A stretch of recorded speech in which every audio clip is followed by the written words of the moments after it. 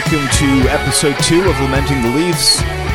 I'm Cam McCachran, joined by my pals Nick Richard and Keith Whipple, recording here on a Sunday night, end of another long day of football. Keith, the Bears, how are we feeling? Dropped one in overtime. I feel like it's going to be a downhill slide, my friend. I don't know about you. They're the worst 5-3 team in the history of the NFL. And prior to this game, they were the worst 5-2 team in the history of the NFL. I don't know. I hate how frustrating the offense is, solely because of the fact that every once in a while Foles will put together a drive that just looks completely effortless, and then he comes out and loses track of the game clock and takes a delay game and then gets sacked. Makes absolutely no sense. But we're here, and we're talking about the Leafs, not the Bears, because I don't want to talk about the Bears. As much as it feels like the same thing sometimes. Yeah. Nick, your team managed to pull out a win today. How are the Bills looking? Oh, well, it wasn't pretty, much like the rest of their wins and I guess their losses too so far this season. But beating the Patriots is a very rare occurrence over the last couple of decades. So, hard to beat that on a Sunday when the Bills come out with a win against New England. Yeah, I know that Josh Allen's fantasy performance was not pretty for sure. But a win is a win, although I didn't get any of those, I don't think, in fantasy this week. But let's talk Leafs. A little bit of action since the last time we were here. This is only episode 2, but we've got a little bit of further roster construction stuff to get into, with a few guys being re-signed. The lead item there being Travis Dermott getting a deal done almost 2 weeks ago now. Came in just a little over his qualifying offer.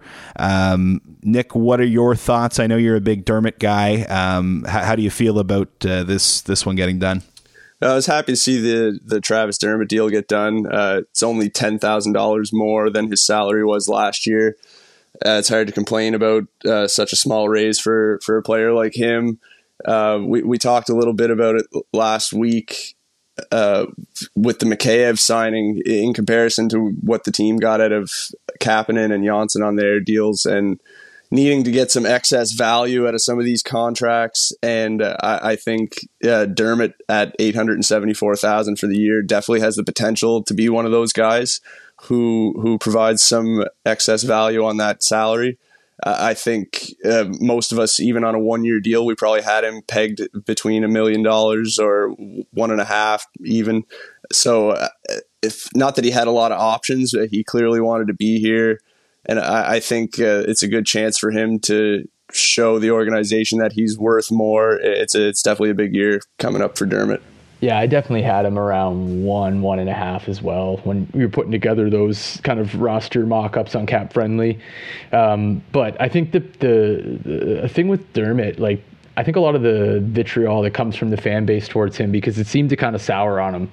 But I think a lot of that came from the fact that we were watching him play top pair minutes in the playoffs. Yeah, alongside Justin Hall, as an inexperienced player, alongside Justin Hall. We're now looking at Travis Dermott making $875,000 in a defensive core that has Muzzin, Riley, and TJ Brody, and even Zach Bogosian and Mikko Lehtonen.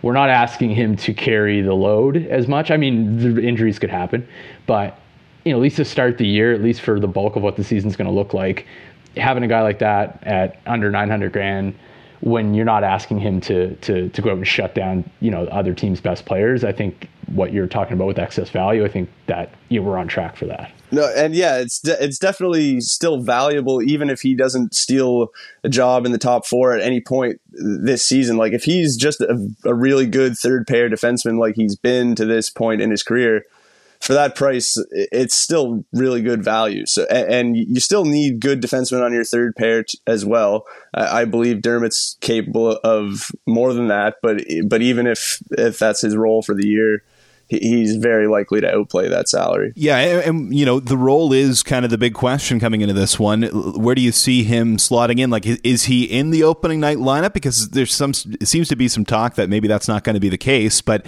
it seems hard to imagine him not having a spot on this blue line. He hasn't maybe been everything you hoped and projected him to be over the last couple of years, but it still feels like he's a quality NHL defenseman, right? 100%. Yeah, I think that there's probably only 3 sure things on the Toronto blue line right now, and that's Morgan Rielly, TJ Brodie, and Jake Muzzin are going to be in the top 4 in some composition, and Justin Hall probably has the inside track on the other job in the top 4. But even that, I think it's still wide open. And, you've got Dermott, Lettinen, Hall, Bogosian. That's not even considering Rasmus Sandin. There's a lot up in the air for this defensive core right now and how it's all going to shake out, how it's going to look on opening night. I think that Dermott's probably got a job to lose, but the organization also is going to want to get a look at Lettinen. I'm sure he's been promised some level of opportunity once he comes over here, and his play warrants it in the KHL. I mean, he's the best defenseman over there. He won the award for best defenseman in the KHL last season. That guy's going to get games right off the bat with the Leafs. I don't think he's going to be the extra guy.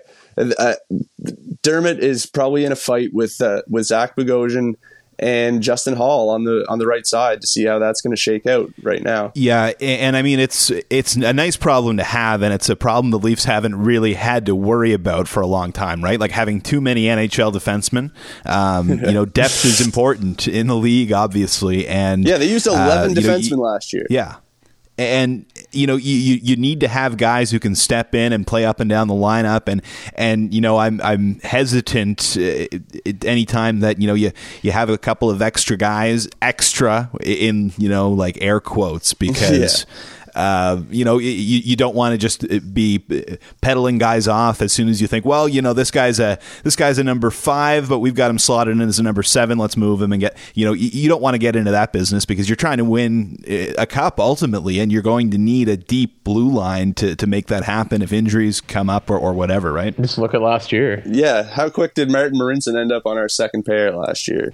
Justin Hall being your shutdown guy. Yeah. And like you said before, without Jake Muzzin beside him. Yeah, and we talked about that on the last episode a little bit too, but it's like you said with Dermott, yeah, we got to see what he looked like in a higher role in the lineup, but it was alongside a guy who was already being propped up playing that role in the lineup by Jake Muzzin. So I don't know if that was like an accurate assessment, or if we were able to get an accurate assessment of Dermott's ability to play top 4 minutes like that, because when everyone is healthy on the Leafs blue line, it's not going to be Travis Dermott and Justin Hall playing shutdown minutes. So no. That was out of necessity, and I don't think that they didn't fare terribly. I didn't think, but I also don't think it's completely fair to judge either of them from that situation. They didn't play bad, especially I don't think if you looked at the numbers, like there weren't a ton of scoring chances, but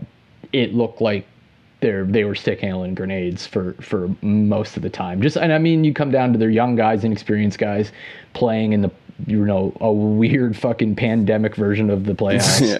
There's a lot of weirdness going on there, and they weren't terrible, but they certainly didn't steal anything. But again, that's not their role, and we're not gonna need them to do that, barring some pretty catastrophic injuries. Yeah. Leafs also signed Joey Anderson to a 3-year contract. He came over in the Andreas Janssen deal, and I think this is a guy who, we're all a little excited to see, what he can do. Not that we have big expectations for him by any means, but, if he's a guy who can come in and be a physical presence on the fourth line while still being able to play, and doing so for like the ticket that he just got, which is really low, $750,000 a year for the next 3. Nick, where do you stand on this Anderson deal? I thought it was interesting just because like Dermott, before he signed, his qualifying offer had just expired. Anderson had a qualifying offer for around $832,000, so almost $100,000 more than his AAV on the deal he signed. But he does get that added term and a little bit of security in a time where, there isn't a lot of security for some guys in this business. And, just look at the free agent pool and what's left over.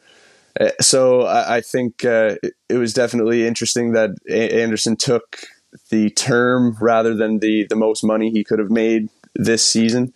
And he'll likely spend the year with the Marlies, maybe cycle in and out of the Leafs lineup, depending on injuries and whether there's a taxi squad and a condensed schedule and all that. But right now he's on the outside looking in, I think. But he's another guy that there's excess value to be had there. If he's even on your fourth line next year, if he's contributing on your fourth line, and if he's Zach Hyman light at $750,000, I don't think you can go wrong. No, yeah, exactly. That's the guy I think everybody has initially pegged him. Zach Hyman, young Zach Hyman. But I mean, yeah, he's again, this isn't somebody that we're probably going to see more than 25 games out of this year. So I think if that taxi squad is a thing, I think what we're probably going to see is some of the older guys get a night off here or there. And then that's when you're going to see Anderson and Boyd and maybe even Barabanov. I have no idea where he slots in, but I don't know if you have the depth and if they're in a playoff position, why make Joe Thornton play 82 games, unless he wants to, I guess. But there's some guys that are getting up there in the bottom six. Spezza, whatever. I think it makes sense to give these guys a spell. Most of the time last year, Spezza didn't play on the second half of back-to-backs. There's going to be an ultra-condensed schedule, no matter how many games it is. We don't know if it's going to be 82 or 62 or 48, whatever it's going to be. Whatever it's going to be, it's going to be condensed. And you can't expect guys like Thornton and Spezza at their ages to be playing night after night, 4 games in 7 days or 3 and 5. They're not going to play every night. So these guys that you're talking about, like Anderson and Barabanov and even Engvall, who's probably on the outside looking in right now, all these guys are going to play games at some point. There's going to be injuries. There's going to be load management, quote unquote. Yeah. So, yeah, I think... Well, look at a couple years ago with Marleau. The wheels just fell off in the playoffs. Oh, yeah, big time. So learn from that and don't run these guys into the ground. Yeah, load management was the word I was trying to remember what they call what the Kawhi deal was. Yeah, the Kawhi Thornton. Yeah. And that's that taxi squad point is key, right?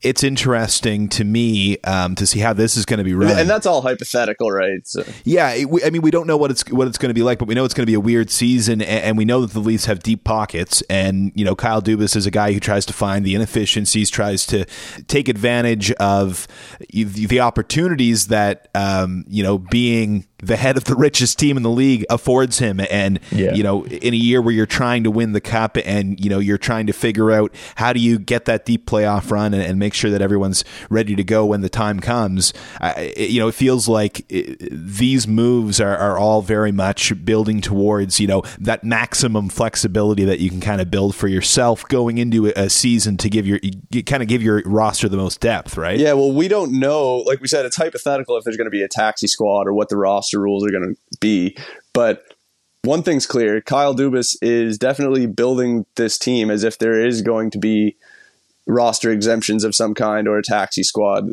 He's loading up on depth. He's not going to get caught shorthanded this season. There's depth all through the lineup at every position. They've got Arundel and the return of Michael Hutchinson to the goaltending depth chart. So, I mean, and behind them, you've got the 2 kids. So there's depth all through the lineup. Dubas has done a good job of making sure that he's not going to get caught shorthanded at any position, no matter what the season brings. Yeah, and I mean, it's you mentioned Hutchinson. That's what we're going to move on to next, not necessarily because we need to discuss Michael Hutchinson for any great length of time, but more, you know, to continue that conversation on the flexibility and, you know, specifically when it comes to goaltending. Like, I think that all three of us were probably, you know, to some degree expecting to see Freddie Anderson moved, you know, this offseason, and by all accounts, it looks like he's going to be their guy moving forward. But Dubas is really making sure that, you know, the pipeline is well stocked behind him, right? Absolutely. I mean, I'm all in on, or was all in on a tandem, right? Like I was ready to move on from Freddie, and not necessarily because reactionary because of the playoffs or anything like that. It just asset management. If you could get something for him without him walking for nothing, and go out and get one of those veteran goalies on the cheap and save $1 million or $1.5 million in cap space, and have your tandem with Jack Campbell. I think if you look around the league, there's lots of examples of that working, and it's having success with having two goalies. And I mean, Jack Campbell's not, I don't think, your typical backup goalie in the sense that he's young, he has some pedigree, he's only ever pretty, performed well. He's been stuck behind a good goaltender and now behind another good goaltender.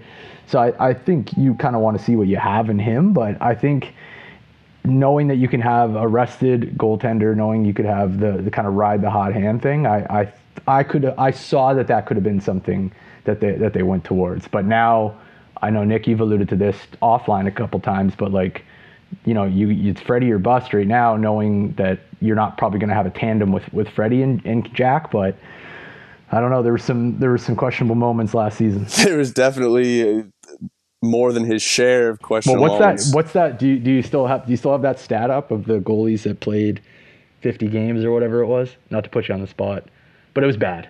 It was bad. Long story short, Anderson's even strength save percentage among goalies that had played, I think, at least 500 minutes on the season. That's what it was. He was outside the top 50 in the league. It wasn't good. He definitely had more than his fair share of moments last year that weren't pretty. I was definitely on the trade Freddie train this offseason. But I do understand why he's still here and why the Leafs are going to still go with him. But to your point that it's Anderson or bust, I don't necessarily believe that, because all signs point to the Leafs really believing in Campbell, and thinking that he's capable of being more than just your traditional backup goaltender. I think he's definitely going to push Anderson for starts. And again, like, condensed schedule, there's going to be a lot more back-to-backs probably. I think there's a really good chance that Campbell plays, I'd say maybe even 40% of the games. So, which again, I'm fine with, knowing Freddie's performance in the playoffs and knowing that we've ridden him pretty hard, in those seasons going into those playoffs, that I don't know, there's something to be said for fresh legs and 100%. And there's still a decision to be made with the goaltending. Like, Anderson is still only signed for a year. I'm sure if the organization does believe in Campbell and think that he's capable of being more than just a backup, they're going to have to find out to some extent this season. So he's definitely going to play his share of games. He's had such a strange career, being a high first round draft pick, coming in with all this pedigree, not really getting his opportunity for one reason or another along the way. And now he's like approaching 30 years old and is finally being talked about as maybe a tandem goaltender for the first time. It's just so strange to not really know what a guy like Campbell is at this point of his career. But yeah, the Leafs are definitely going to be looking to find out more about what he is this coming season, just because they do have decisions to make with their goaltending going forward. Yeah. This is a season, I think, where like you said, that he's a question mark, and obviously going in, this is an all-in season. Even though they haven't won a round yet, they're trying to win a cup going into this one.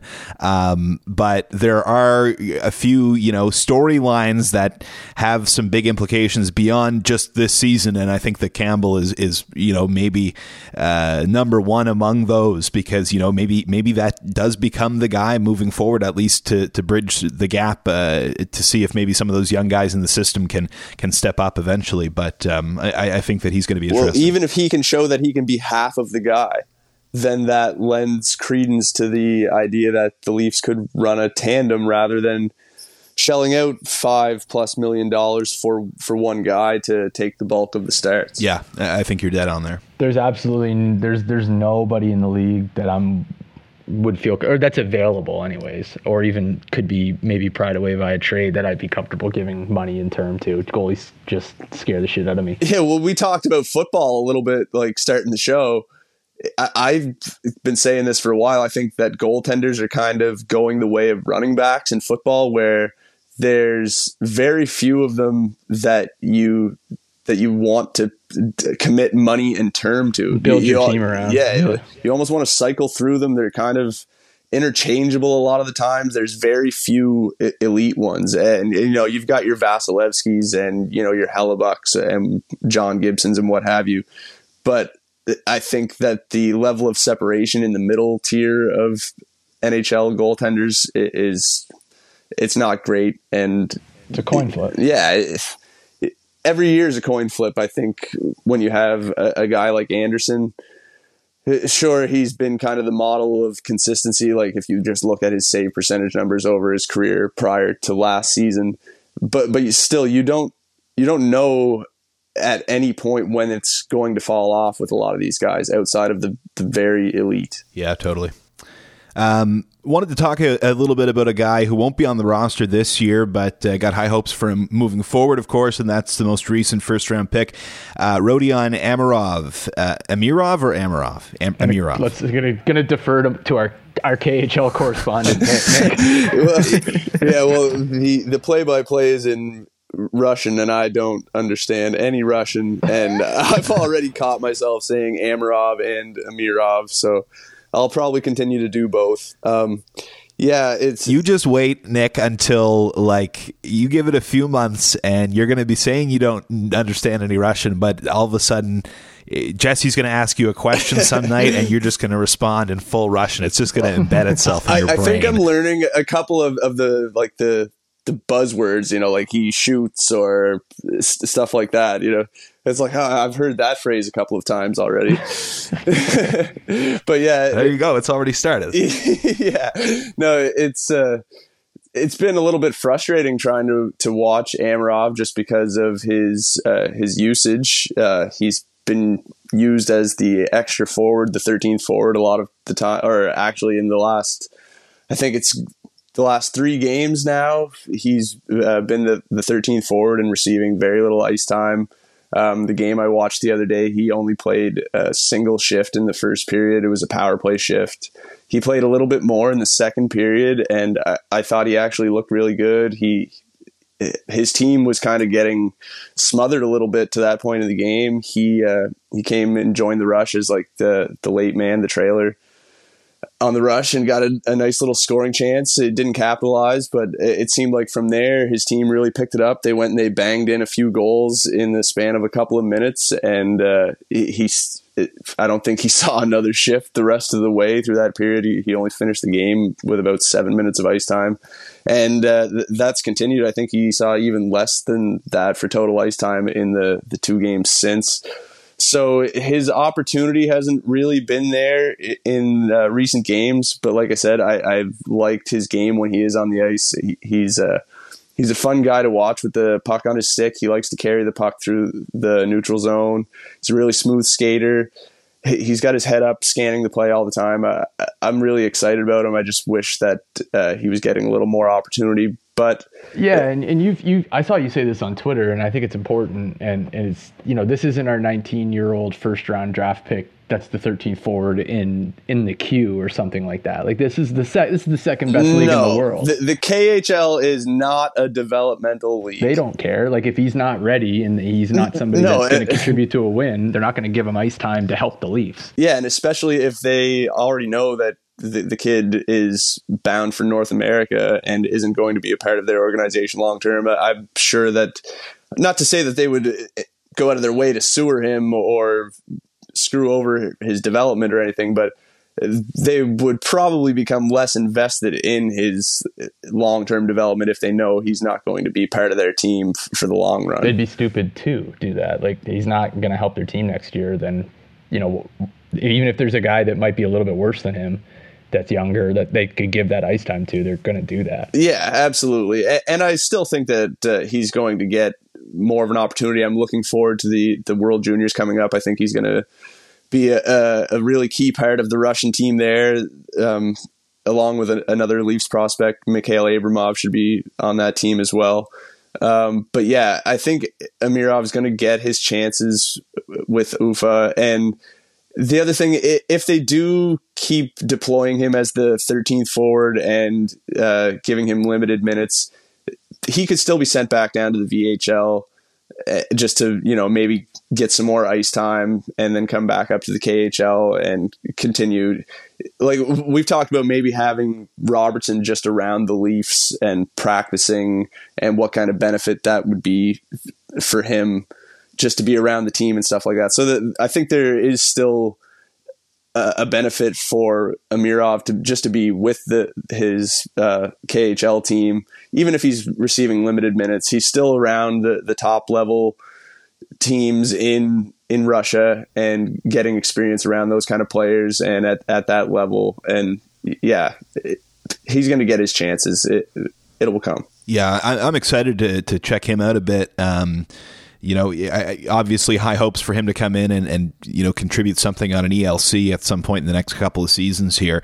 And excited that, some of those games are available on DAZN, right? Like I had no idea. I allowed that to just automatically renew on me this summer. So I'm glad I get some use out of it. You're not checking in on the Saturday morning cricket matches. Oh man. Yeah.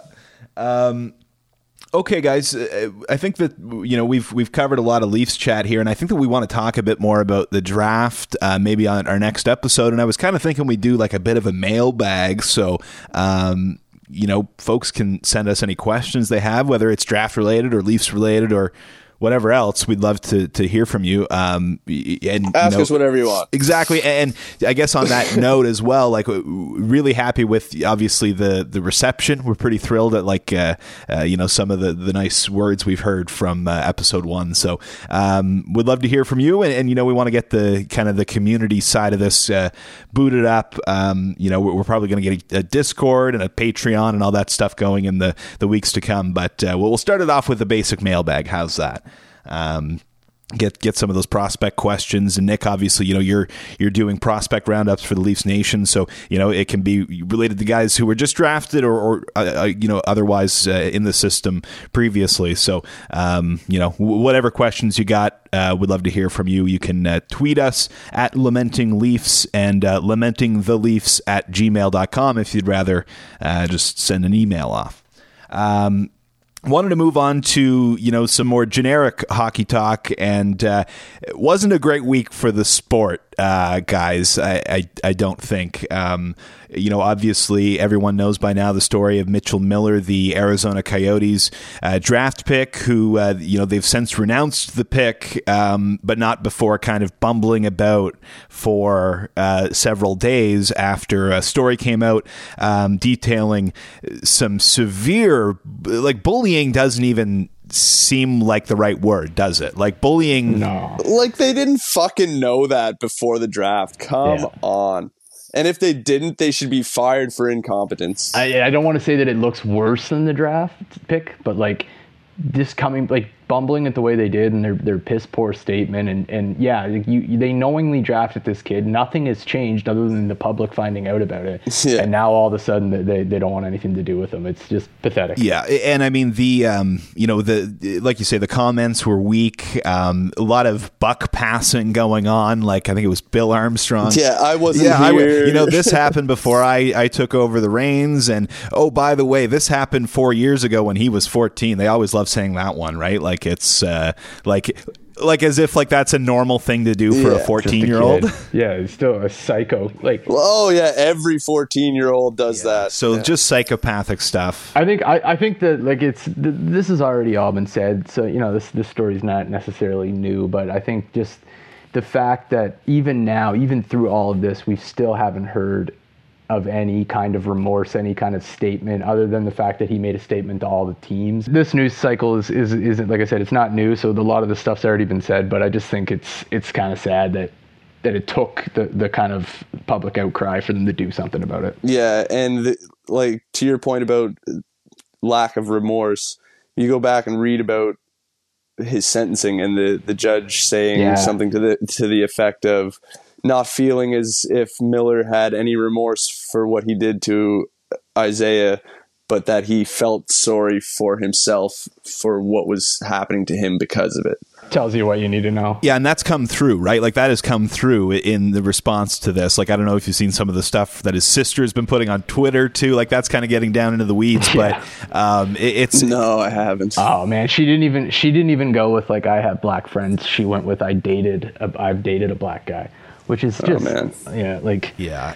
it just, again, like, it just basically holds up what the judge said, which is, I think you're upset that this has hurt your circumstances more than anything, rather than, actually feeling for the family of this young man. His name is Isaiah Meyer Crothers. We didn't mention that, but he's, it's just been heartbreaking to see what, he and his family have gone through, and, the statements that they've been putting out, like, they're still going through. Like, this continued after the ruling, and now it's continuing in the community from other hockey families, it sounds like. So, it's tough, and it's just another unfortunate situation in a sport where they keep trying to tell us hockey is for everyone, and then they kind of give the cold shoulder to the Hockey Diversity Alliance when they want to partner up, and the NHL just kind of wants to keep beating its own drum on the way it's been going about things, and the way they've been going about things has not been good enough, and it manifests in something like this, right? So,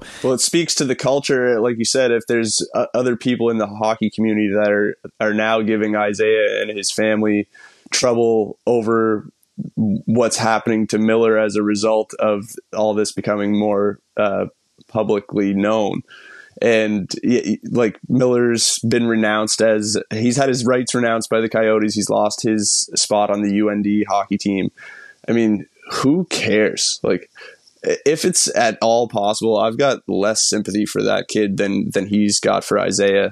I don't think that's possible, but if it is, like, I don't know, man, screw that kid. Yeah, I mean, the guy has it's been a PR nightmare for the Coyotes and everyone involved with this, because there doesn't seem to be any acknowledgement of wrongdoing here. It's just it's like, can we kind of wash our hands of this and move on? We've talked about it enough, and that's all it is. What a turnaround! Like, how long was he in the organization? 2.5 weeks. Yeah. Like, how do you fuck up that royally? That in such a short time, where, like, you didn't just, you knew that was going to be a potential fuck up before you made the pick. Yeah. You're crossing your fingers for a couple of months, hoping that it goes unnoticed or under the rug or something like that. Well, it didn't. And guess what? Yeah, it's a PR nightmare, but it's completely on them and completely avoidable by just not taking him. Like, they knew, you're drafting a piece of shit human being, and you just thought that he might be a little bit better of a hockey player than the guy that was, that you could have taken, which is ridiculous, considering, in today's day and age, with the amount of information that's out there and how quickly information can travel. Even if you were shitty enough to just be like, well, we're going to take him and we're going to hope that nobody finds out.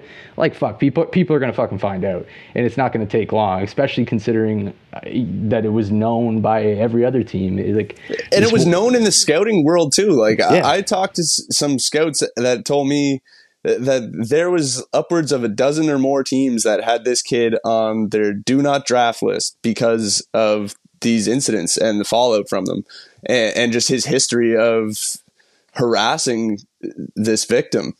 And I think the more troubling thing is that he was even on any lists at all. Like, we don't know if there was more teams than Arizona that would have taken a swing on him at any point. But the interesting thing is that was Arizona's first pick of the draft. They didn't have their first or their second or their third.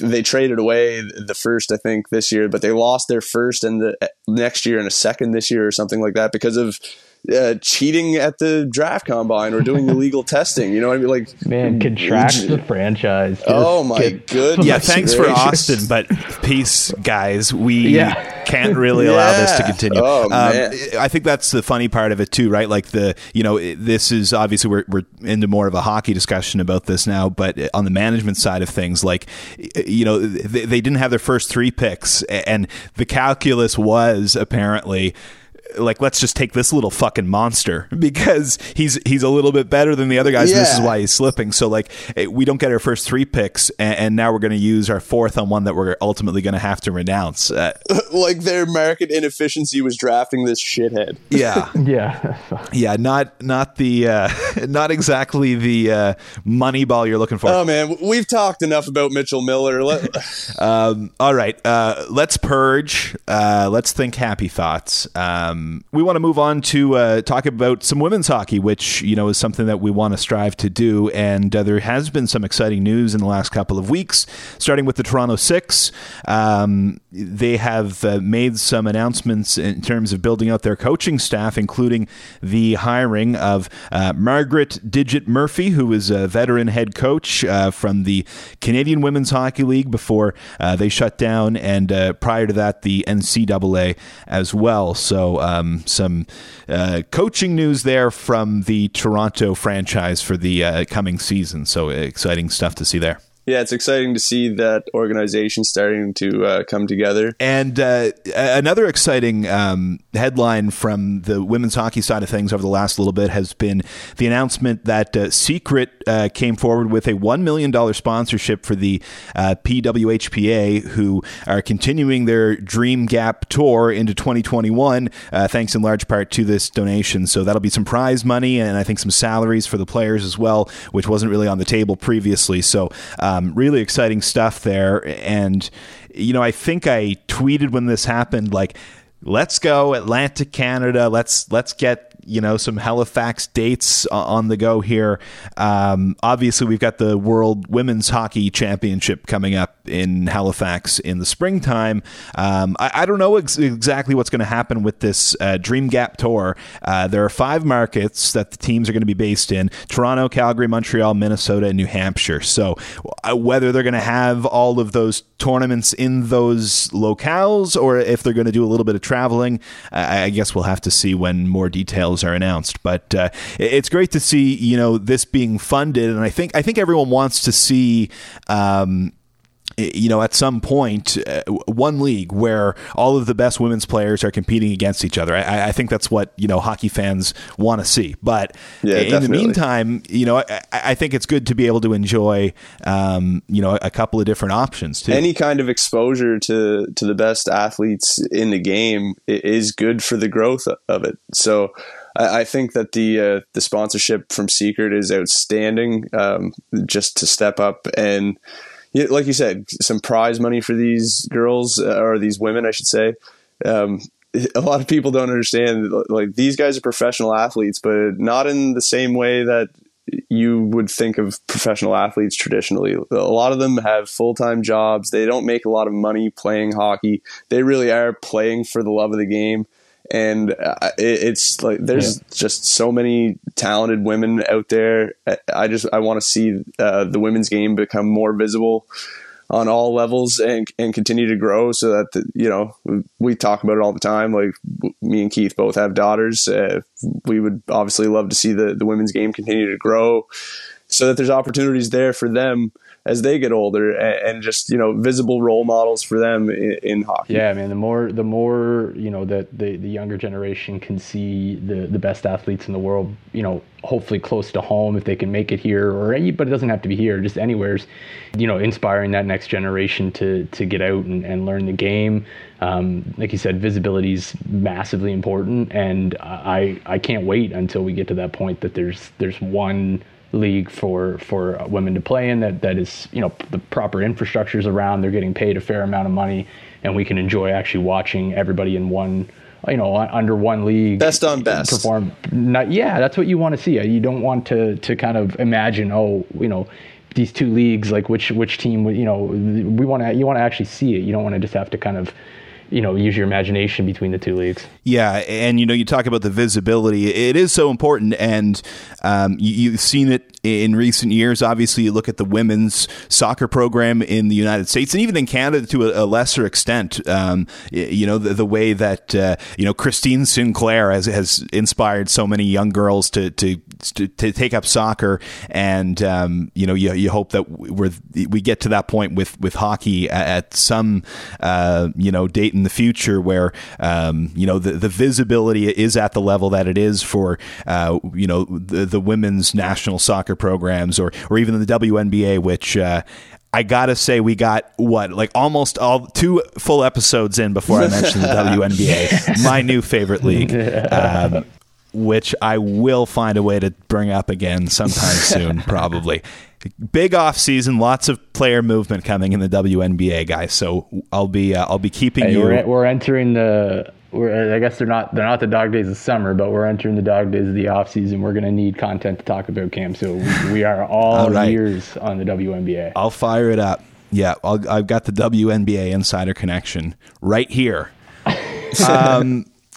Yeah, so we'll wait to see what the schedule looks like for that Dream Gap Tour. Of course, a lot of the, I guess you would say the household names, a lot of the players from the Canadian and American Olympics teams, they would be on this Dream Gap Tour. So, that's an ongoing, issue right now in terms of trying to get all of the players kind of under one umbrella, but it's an issue that continues to be worked on, and it looks like, at least for the coming season, we're still going to have 2 professional entities, I guess you could say, in the women's hockey scene in North America. But excited to keep an eye on that. And like we say, we hope for something on the East Coast, but we'll continue to look forward to the Women's World Hockey Championship either way. So, wanted to move on to Newfoundland Growlers, try to get a little mention in for them each week. Our Atlantic Canadian pro team, we mentioned last week about the ECHL's season start set for December for some of the league and January for the rest of the league. Newfoundland looking at a January start for the Growlers. Just looking back at the Growlers for last season, they had a pretty strong one. They were tops in their division, the North Division, 42-17-1 across the 60 games that they got to play before things were ultimately canceled because of the pandemic. They had clinched a playoff spot as well, but that, of course, got scrubbed. And they were not able to defend their title because they were the 2019 ECHL champions, winning the Kelly Cup to cap off their inaugural season, which is pretty cool, to see them have that kind of success. And again, January start for them. We don't know exactly where that's going to go. Would love to get to a pro game in Newfoundland. It's awesome. I don't know about you guys. Yeah, I just want to go to Newfoundland. I don't even care. Hockey would just be a bonus. I had a trip to Newfoundland canceled because of the pandemic as well. So I just want to go to George Street. Just to go get one of those jerseys. Like the Growlers branding is some of the best I've seen in hockey at any level. It's so good. Yeah, I got one of those Growlers hoodies. I love the logo. I got one of those for Christmas their first year, and just been wearing it out. It's the best logo going as far as I'm concerned in pro hockey. And I mean, it's going to be interesting to see what happens. Just a couple of Canadian teams in the ECHL, right? So are they going to, have to go and do like what the Blue Jays did playing out of Buffalo, the equivalent of that, like go play, somewhere down in New England? Like, I don't know what's going to happen there. And I don't imagine that the league is going to cater to the two Canadian teams, right? So it's hard to say exactly what's going to happen this year, and obviously, both for this and for the Dream Gap Tour, like what are the gates going to look like with probably severe limitations on how many people you can let in the rink. It's going to be an interesting hockey season.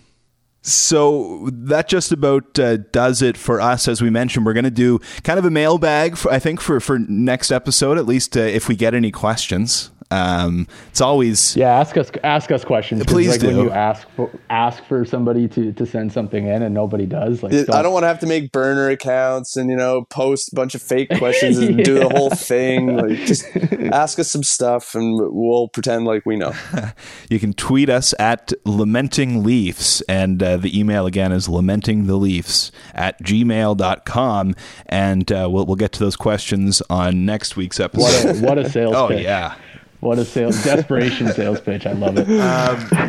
But, we're talking a bit about, obviously, the situation surrounding the Coyotes and talking a bit about women's hockey. We want to feature, not your typical hockey stories. We're not trying to, round up interviews with assistant GMs or all around the league or anything like that. This is going to be a podcast where we talk about hockey as a whole. And I don't think that, hockey culture in general is something that any of the three of us, would give a full stamp of approval, right? It's certainly not. There are things to be discussed, and we want to do that here when we have the chance. So, it's the three of us right now. We're going to look into some guests in the future, but we wanted to kind of establish. We'll have some interesting people on. Yeah, we wanted to establish, ourselves, the three of us, our relationship. I didn't talk about myself a whole lot on episode 1. Nick, you and I go back a long time. We played hockey together growing up. I didn't start playing hockey until I was 13, in part because of some of those things we've talked about. Didn't feel like, super comfortable in a dressing room, even though I'm, a tall, straight, white dude. It's still, I'm like a bit of a nerd, and therefore, there's no room for that in the hockey dressing room at times, right? So it's I feel like Hey man, there wasn't any room for the kid with stretchers in his ears either. It's just hockey culture as a whole, man. Like, I played my whole life, and most of the time I still felt on the outside of it. So I can't imagine the people who have really been kept at more than an arm's length, and it's got to change. And like you said, we all have to do our part to voice or use our voices to talk about these issues and change the attitude around the game. And I think that's kind of how, the three of us came to find each other a bit too. Like, I feel like all three of us hate talking hockey with almost everyone else, right? Pretty much. Oh man, someone tries to talk to me about hockey. It's like, oh, fuck's sakes. Like, there's, you guys, neither one of you guys work in a typical like office setting. And I got to be careful because I've told people from my office to listen to this, but it's not always fun. It's not fun. There's a reason that our group chat has so many messages in the run of the day, because that's probably the only outlet that we have to talk about sports without having to just smile and nod along. Well, our friends on Twitter who have been so gracious as to listen to us, like, you guys are the people that I like talking about hockey with. That's why I'm on Twitter, you guys. So thanks for that, for shielding me from real life hockey discussions. Yeah, I created my Twitter specifically. Like, I had a regular Twitter, and then my regular friends were like, "Stop tweeting so much about hockey. I'm gonna unfollow you." And so I was like, "Okay, I'm just gonna create a hockey account." And I just tweet about the Leafs, and kind of got into writing a little bit about prospects. Did a little bit of that for Pension Plan Puppets back in the day, and then kind of just use basically Twitter to tweet out my thoughts after 3 beers while watching the Leafs. But or better yet, everyone should go back and look up Cam's tweets from when the Leafs traded up to draft Tyler Biggs. Yeah, it was a rough night. Rough night. I was going to say that's probably a perfect segue into what we were going to talk about here, because I actually followed Cam on Twitter just from his pension plan puppets days years and years and years ago, before even knowing who he is and becoming friends with him. So it's a weird situation, but that's yeah. Well, and you and I knew each other for online for a long time before we met in person too. It ended up being a weird situation. I think it was in 2015 or 2016 at Nova Scotia Music Week, and Keith, you're a musician. You were there as backing up someone who is a friend of yours, a friend of Nick's as well. Her name is Natalie. She has a band called Low Viet. Used to go by Natalie Lynn. Now Low Viet is the name of the group. And, you were backing Nat up in Truro that weekend, Keith. And it was my first time meeting both you and Nat, but I had no idea you were in there, and only kind of had I knew through Nick that Nick and you were in touch quite a bit. And I think we'd been in touch a bit through Twitter, but this was kind of the first time we were running into each other. And it was just a strange situation where Nick was also in Truro, but you guys couldn't link up to meet in person. And I was hanging out with. Funny story. Yeah, I was literally outside the doors, maybe 50 to 100 feet away from Keith, who I had been friends with online for a number of years to that point, and we still hadn't met. And I literally didn't have the time to run in and just say, hey, to this dude who I'd been chatting with for years, who just happened to be playing bass in the band with another friend of mine because I had to get to another gig. I was working for a sound company at the time. And anyone who's been part of, a provincial music week or something like that knows it's just bananas the whole time. But yeah, it's just crazy circumstances that we all end up in that same place at the same time. And I didn't actually get a chance to meet Keith that time around, but Cam and Keith, you guys managed to link up. Yeah. We were sitting in a hotel room, and I don't even know how I put it together that I think how I knew it, and was that you came in to have a few beers with us in the hotel, just through some mutual friends. You had your press pass on for the East Coast Countdown, and I think I knew that the Carl Pilash guy on Twitter was the guy that did the East Coast Countdown, and I just kind of took a leap of faith and was like, hey man, pretty sure I've been following you on Twitter for 5 years. How many beers did you have to drink before you? Oh yeah, a few. Enough that I barely remember the convo. Yeah, friendship in a post Twitter world here is you know what, this is the East Coast in a nutshell. Even if you have somewhat interests, you're probably going to run into a bunch of people. You mentioned you were backing Natalie up for that week, Keith, and that was the first time I was meeting Nat as well. And Nat is a badass. I was going into that hotel room nervous to meet Nat, who's a few years younger than me, and I've been playing her music for a long time, but I was she's so cool. Yeah, I'm going to be nervous, and then you're there on top of it. Yeah, she has a presence about her for sure. I like the story that you tell Nick about her walking into your class at NSCC. She's just super talented girl, all kinds of confidence in herself, rightfully so. I took a recording program in college a few years ago. It was on the first day of class, and the classroom was filling up. Same as any other awkward first day of class, everyone was just kind of sizing each other up and looking around. The room was full. There was almost every seat in the class was full. It's 30 dudes, anywhere between the age of 20 and 45. And Natalie walks into the room the last student to come in, and just owned it right away. Basically, I don't know. She like you said, she has a presence. She's just super talented. She's super smart, incredibly confident in herself. I'm happy to have her as a friend. And it was just kind of cool that after all of that and all the years and a couple of missed opportunities for me and Keith to actually meet in person, when we did end up meeting, it was, again, he was playing in Natalie's band. They came to play a show in our hometown. It was during the playoffs. What was it, 2018? The 2018 run? Yep. Yeah. Not the first of the two Boston series. I think. Yeah, that's right. And so Keith was playing bass with Natalie at a local establishment, the old Carriage House. The Cabbage Patch. Shout out Popcan Dan. Shout out Popcan Dan. Okay, shout out Big T. So that was the first night that I finally got to meet Keith after being Twitter friends for a number of years, and it was just kind of cool to have that connection through Natalie as well, and to have Cam there, and for all of us to finally get together. And I guess that was kind of the real genesis of all this. And now here we are.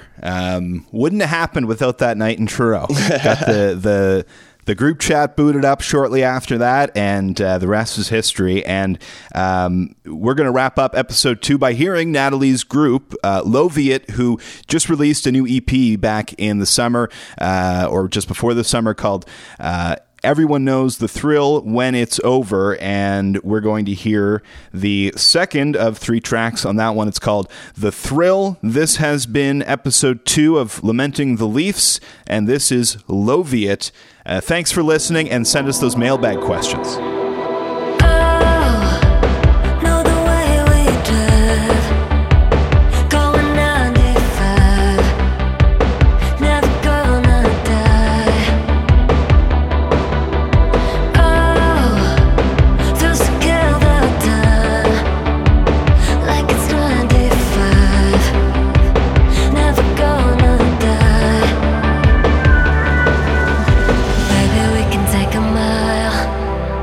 If it makes you realize, feeling it never when the night comes, baby. Where we find out it's just a free fall. Maybe it's typical, but I wanna take you home.